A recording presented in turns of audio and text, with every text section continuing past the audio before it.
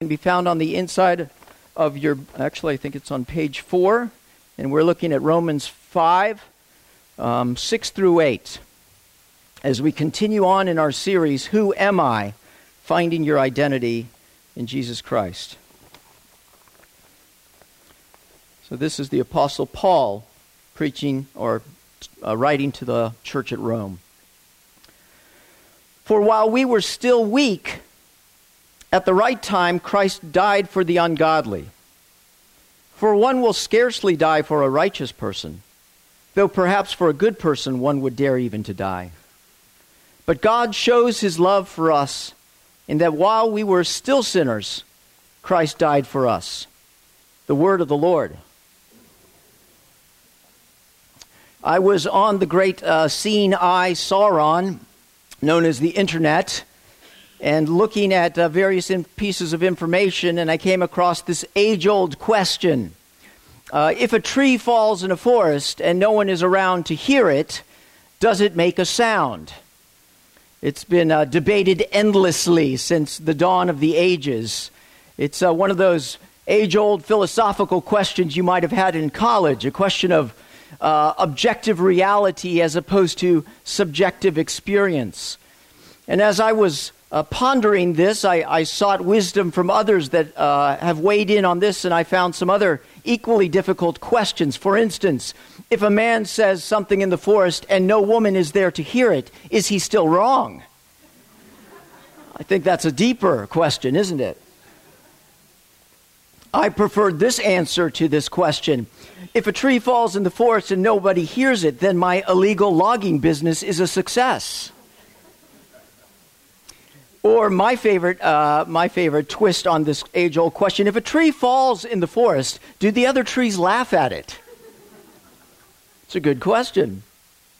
It is the question, though, as we turn to spiritual questions of subjective experience versus objective reality. And for many of us, our Christianity is based on subjective experience. Our Christianity is like a thermometer that rises and falls with how we're feeling.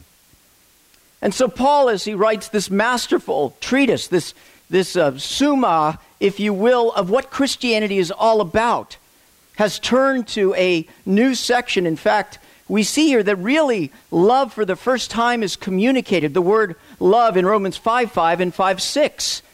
Paul is trying to communicate something to us. He's trying to communicate something to the church at Rome to help us to understand that Christianity is more than simply how I'm feeling, where I'm at, that Christianity is based on something external to us. Indeed, something that Jesus Christ has done, a foundation upon which we can stand. And so that is what we are going to be taking a look at today. The fact that God's love is not a subjective experience, but rather an objective reality. And so we must base our Christianity not simply on how we feel, but rather on what he has done. And so in this passage, 6 through 8, we can see three definite sort of topics that we need to discuss. Number one, what is the object of Christ's love? Where has he put his love? Who has he put his love upon? What is the object of his love? Number two, there is a timing of his love. Christ has come into the world at just the right time, as the scripture says. And then finally, the measure of his love. Can we understand how much is the love that God has lavished upon us? As we come and break down this question about subjective experience and objective reality. So let's look at this passage with our first topic, the object of his love.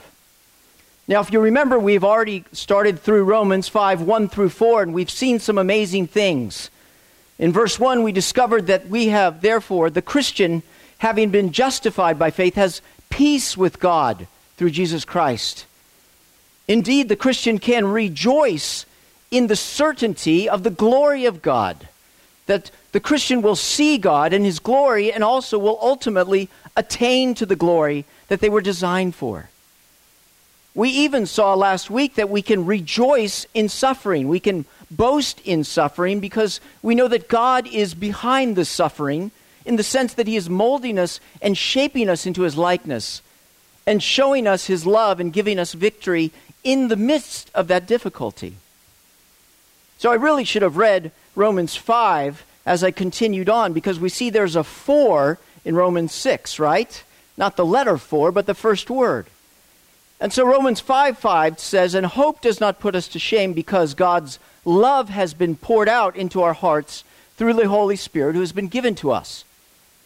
This is the first time love is mentioned since the first chapter, and that was sort of a greeting where love was used. So Paul is turning the corner and he's speaking about love, this love that has been poured into the hearts of people who love him. And so he wants to continue this thought about the pouring of love into the hearts of Christians. So we turn to verse 6 where he explains, "For while we were still weak, at the right time, Christ died for the ungodly." We see he's speaking to we. Who is we? For while we were still weak. He's speaking to the Christian at Rome, the Christian, if you are a Christian, sitting in the pew currently. And he refers to we in 3 different ways, doesn't he? He refers to we as weak. He refers to we as ungodly. And he refers to them also as sinners. Weak, ungodly sinners. For while we were still weak, ungodly, and sinful, Christ died for them.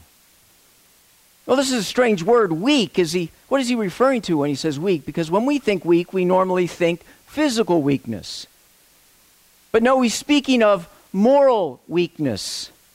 He's speaking of a lack of righteousness, a lack of character. Those who are morally weak, those who are not able to attain to the strength of righteousness. Those are the weak people that he's talking about. Those who don't make the cut, if you will. But not only are they weak, but also ungodly. Think a little bit about this. For while we were still weak, at the right time, Christ died for the ungodly. Well, what is ungodly? It is the opposite of godly, right? There's godly, and on the other side of the spectrum, there's ungodly. And so we have a picture here of Christ, who is God, the godly, dying for the ungodly. White dying for black, if you will. Up dying for down. North dying for south. The opposites. We were weak, ungodly, and sinners. The word sinner, by the way, if you don't know it, it comes from the Latin, and it means to miss the mark. It was an archer's term. If you would shoot a bow and arrow and you did not hit the target, you would say, "I sinned." In other words, you missed the mark. You fell short, so to speak. As the scriptures say, that all have sinned and fall short of the glory of God. It was just in Romans 3 that we hear this scathing rebuke of humanity as Paul lays out the offenses that God has against man. "For we have already charged," says Paul, "that both Jews and Greeks are under sin. As it is written, no one is righteous. No, not one. No one understands. No one seeks God. All have turned aside. Together they have become worthless. No one does good. Not even one. Their mouth is full of curses and bitterness. Their feet are swift to shed blood. In their paths are ruin and misery. In the way of peace they have not known. There is no fear of God before their eyes." Paul is speaking of humanity, the ungodly, and yet these are the very people that Christ died for. Paul is laying out the reality of the love of God. And so he makes a comparison in verse 7. "For one will scarcely die for a righteous person, though perhaps for a good person one would even dare to die." Scarcely a righteous person anyone would die for. Well, that makes sense. The Bible is full of the prophets. They come, the righteous people, and what does the people do? They stone the prophets, right? In fact, no prophet is welcome in his hometown, says Jesus, and no one can die outside of Jerusalem. No, righteous people don't get a very good play even to this day. Scarcely will anyone die for them. Though perhaps for a good person, one might dare to die. Perhaps. So a good person would be someone where they've lived a good life, they've done a good thing, and you're so inspired by their actions, by the goodness of their life, that you feel that you want to repay the favor, so to speak. You want to do a good thing for someone who has done a good thing. It's tit for tat, if you will.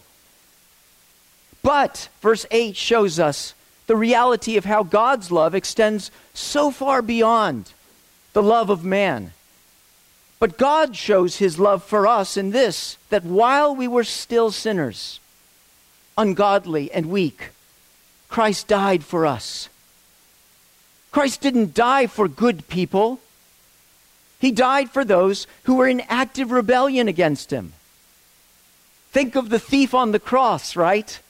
Who's right next to Jesus, who most likely is a murderer. Very few people were crucified. It was the worst form of punishment. Looking at Jesus with nothing other than his prayer, remember me when you come into your kingdom. And Christ saying to him, I tell you, this day you will be with me in paradise. Christ died for sinners. Christ died for us. It's really unheard of, this kind of love. If you were to read a million works of fiction, of literature, you would see people dying for good people, for people they love because there was something lovable in them. But you'd never see anyone dying for an enemy, dying for someone who is the exact opposite of them. It doesn't happen. It's not in the realm of human love. It goes against everything that's inside of us. Have you ever done this for anyone? To this level, to die for someone in their place. Now, what's the significance of this? Why are you going into this, Carlos? The point I'm trying to make is that there is no ulterior motive of God's love. It is not that there is some sort of beauty in us, some sort of thing that we've done that makes us attractive to him in our actions. We are enemies of God. The exact opposite of him in our conduct, in our mentality. Enemies, if you will. And so this love of Christ has to be personal. Why did Christ die for me? Because he loved me. At the core of who I am, warts and all, enemy and all, his love is beyond that. He not only died for me, he showed his love to me. Notice what it says, but God shows his love for us. Now, why did he do that? Why didn't he just do this behind the scenes? We wouldn't have to be sitting here contemplating this. Well, the reason is, just like you do, when you love someone, you want to show them your love, don't you? You desire to communicate. It's the act of love and the demonstration and showing of love that speak the love. And so we really do see how God has poured out into our hearts his love through the Holy Spirit. Now, why is Paul transitioning here in Romans 5 and talking about love and beginning with this point? And the reason is that God wants to ground our understanding of Christ's love not in our experience, but rather in the objective reality of what Christ has done. See, for many of us, our experience of God's love defines the depths of God's love. How I'm feeling at this point tells me how much God really loves me. It's kind of like putting the cart before the horse, isn't it? Well, I don't experience his love. I don't feel his love. I don't necessarily see his love in the circumstances around me. Therefore, he must not love me very much. And Paul is saying, oh no, you're looking at the wrong thing. I remember hearing a story, I don't know if it's true or not, the great prize fighter Jack Dempsey, who was a fighter, I think, in the early 1900s. And Jack Dempsey was out doing his road work. He was running, and he came across a man who was fishing. And this man was throwing his line in, and he was catching a fish every single time. And Dempsey stopped to just stare at the wonder. This guy kept on bringing in fish, and then he noticed something very strange. Whenever this man would reel in a big fish, he'd throw it back. And yet whenever he caught a small fish, he'd keep it. Dempsey had never seen anything like this, so he had to stop and ask the guy. And he said, I see something I've never seen. When you get a big fish, you throw it back, but when you get a small fish, you keep it. What's up with that? And the guy said, well, my frying pan is only this big. And so I can't fit the big fish in the frying pan. I can only fit the small fish in the frying pan, so I keep the small fish. See, for many of us, that's what we do with God's love. I only have a small frying pan. And therefore, my understanding, my willingness to accept and receive and rest in God's love is based on the size of my heart, rather than the size of your cross, rather than the reality of what you have done. And so, my friends, we must live and look to the objective reality of the cross. So I ask you, Christian, do you know who you were? Jesus came for sinners, for those who missed the mark. He came for the weak, who didn't measure up. He came to the ungodly, those who acted opposite of God. And these were the people that Christ died for. You see, until you see that the cross is that which was done by you, necessitated by you, you cannot appreciate that it was done for you. If you look in the Bible, the people that loved Jesus the most were the prostitutes and the tax collectors and the lepers and the sinners. Because he who is forgiven much loves much. The point I'm trying to make is we must understand who we were. But we must not stay there. We must not continue to look at ourselves, but we must look at him. I love the quote of the Scottish theologian John Owen. For every one time that I glance at myself, I must glance 100 times at him. The truth of the matter is, for many of us, it's the exact opposite, isn't it? I glance at myself 100 times, and I only glance at Jesus once. I must reverse that. I must take my eyes off of myself and put my eyes on him and the objective reality of his love for me rather than my subjective experience of it. Because God's love is not a subjective experience, but an objective reality. I must base my Christianity not simply on how I feel, but what he has done. I must look to him when I feel small. I must look to him when I don't feel loved, when I feel alone. I must go to his cross day after day, starting my day in the morning, seeing the height and depth and breadth of his love, based in history and reality, not in simple subjective experience. Christ came to save sinners. Are you one of them? I am. I was. Now I'm not a sinner who sins, I'm a saint who sins because of what he's done. The object of his love. Well, let's move on to number 2, the timing of his love. The scriptures say, for while we were still weak, at the right time, Christ died for the ungodly. I do like that phrase, at the right time. I think it's Hebrews 4 that puts it this way, but when the fullness of time had come, God sent forth his Son. What does it mean about at the right time? Jesus came at a definitive time in history. And when you think of that time in history, many would say, oh, well, that's, with the Roman government and Koine, the language so that it could be spread. But so much had already been done by that time, right? Humanity the nation of Israel had been given the laws of God for how they are to live. Long enough to see that they could not do it, that they could not obey the laws of God. The Greek philosophers had come along and seen the world and rationalized it and explained that which was true. And yet society had not been changed by the Greek philosophers. Rome and its government and its society and its systems had been put in place, bringing order, if you will, to the known world.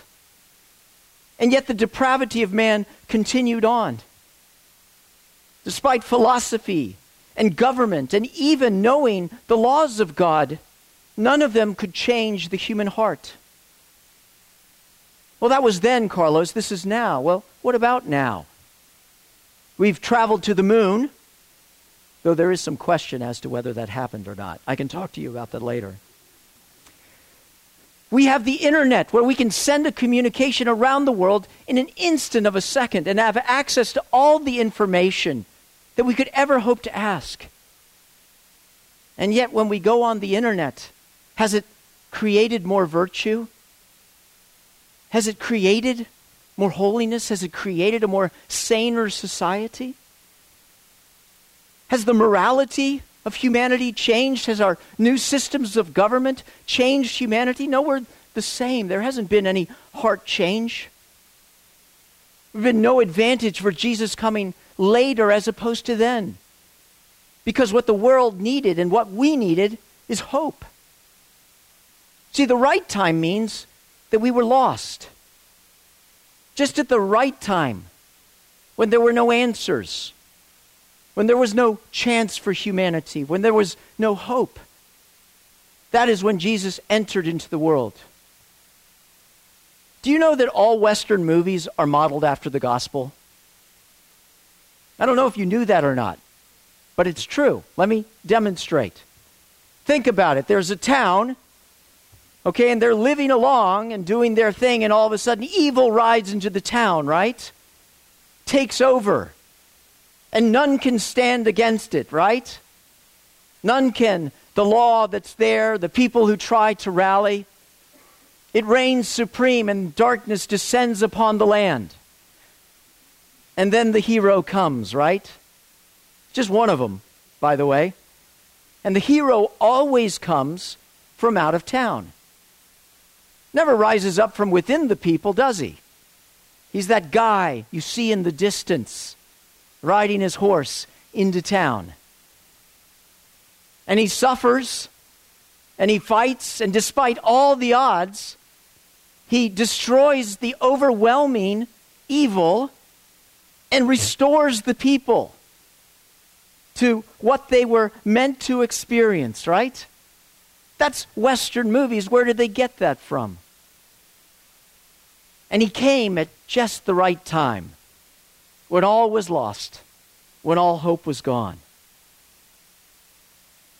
See, life is a stage, isn't it? And everybody has a part. So what's your part? Are you still fighting? Still trying to hit the bullseye? I can do this. I don't need salvation. I don't need a Savior. I've got me. Maybe you've been around long enough to realize that thing ain't working. And you're defeated. But you've given up. You've lost hope. You're just sort of living your existence, counting out your minutes, watching your TV, waiting for the clock to run out. Or are you looking for a hero? Are you looking for a champion who's come in the fullness of time? For Christ came to save the lost. He defeated Satan on the cross. He defeated death by going into the tomb and rising again 3 days later. And he says to you and me, trust me. I'm making all things new. And so we must decide, where is our confidence? Our confidence is before God, in Jesus. who made us and is remaking us. When all seems lost, look up to the heavens. Look to the cross. Not my subjective experience, for the truth of the matter is I don't have it. I won't, but He will. And I am in Him and He is in me. I didn't, but He did. And I am in Him and He is in me. I don't even want to, but He wants to. And I am in Him and He is in me. Christ says, I have fought and died and risen again for you. So rest in His love. Well, how do I do that, Carlos? How do I rest in His love? Obey Him. Jesus said, as the Father has loved me, so I love you. Abide in my love. If you keep my commandments, you will abide in my love, just as I have kept my Father's commandments and abide in His love. The daily experience of Christ's love is linked to our obedience to Him. It is not that His love is conditioned on our obedience. That would be legalism. But our experience of His love is dependent upon our obedience. We trust and we obey. And we let the feelings sort out as they may. God's love is not a subjective experience alone, but an objective reality. So base your Christianity not simply on how you feel, but rather what He's done. This brings me to my final point, the measure of His love. If you read this passage, these 3 verses, one word stands out. And that is the word, die. For while we were still weak at the right time, Christ died for the ungodly. For one will scarcely die for a righteous person, though perhaps for a good person one would dare even to die.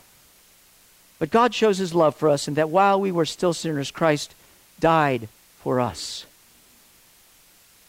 How does one measure love? For some of you know, I'm an amateur builder. I like to build different things. Suspension bridges in my backyard. Masonry furnaces, small stuff, basically. Hobbies. And so I brought some of my measuring sticks, right? This one's pretty cool. You can adjust and you can choose the measurement and then you can move and do it somewhere else. I've got my classic tape measurer, right? 25 feet. I just got this one pretty recently. It measures a right angle. And so you punch it in and then when you adjust it, it actually adjusts it. And I've used it to adjust my face and sort of calibrate. Scientists calibrate their instruments by my dimensions of my face. The point is, I need to be able to measure to know exactly how much it is. All measurement sticks have a beginning and an end, don't they? A 0 and a whatever, as this tape measure is. It starts at 0, it goes to infinity. Not this one, 25 feet. And so how do we measure love? Well, at one end of the spectrum is indifference, isn't it? That's 0. It's worse than hate. They don't even care about you. They don't even think about you. But on the other end of this measure is a number. I think we would call it how much one is willing to give for someone, right? Your car, your house, your fortune. I guess at the end of that spectrum would be your life, wouldn't it? For what else can one give than the ultimate of everything that you own, which is your life? But God demonstrates His love for us in that while we were yet sinners, Christ died for us. How do we measure His love? It is the infinite of love, isn't it? It's the end of the spectrum. No one has gone any further for you. No one ever will. Do you measure His love by your circumstances? And many of us have endured horrible circumstances. Many of us are enduring them now. Do you measure his love by the love of your Father? Or do you measure his love by the love that he demonstrated? But God demonstrates, measures out, shows his love for us in this: that while we were yet sinners, Christ died for us. You are beautifully and wonderfully made and remade in Christ's image. If you have given your life to Jesus Christ, it's an immeasurable love. Don't base your life or him on anything else. If you have not yet become a follower of Jesus, the gospel is not good advice, but it's good news. Not leaving, telling you something you need to do, but rather something that he has done. Something that you can count on when everything else fails. So the conclusion is quite simply this: God wanted us to know, indeed needed it to be this way. Without his death, we have no life, for we were worthy of death. God's love is not simply our subjective experience, but an objective reality. His life that was measured and poured out on the cross. God made him who had no sin to be sin, that we could be the very righteousness of God. So base your Christianity not on how you feel, but what he has done. One glance at me, yes, but 100 glances at him. Let's pray.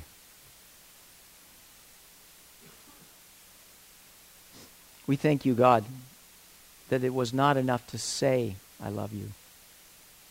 Indeed, the ransom price was death.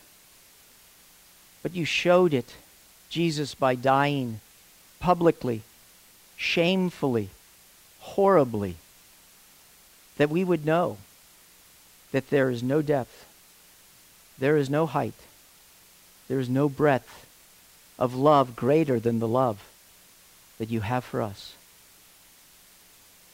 Help us to fix our eyes on you, to glance at ourselves, to be sure, but to glance at you for 100 times, to become enveloped in your love, and to know this love that surpasses all words and knowledge and wisdom, that we may be filled with the fullness of God.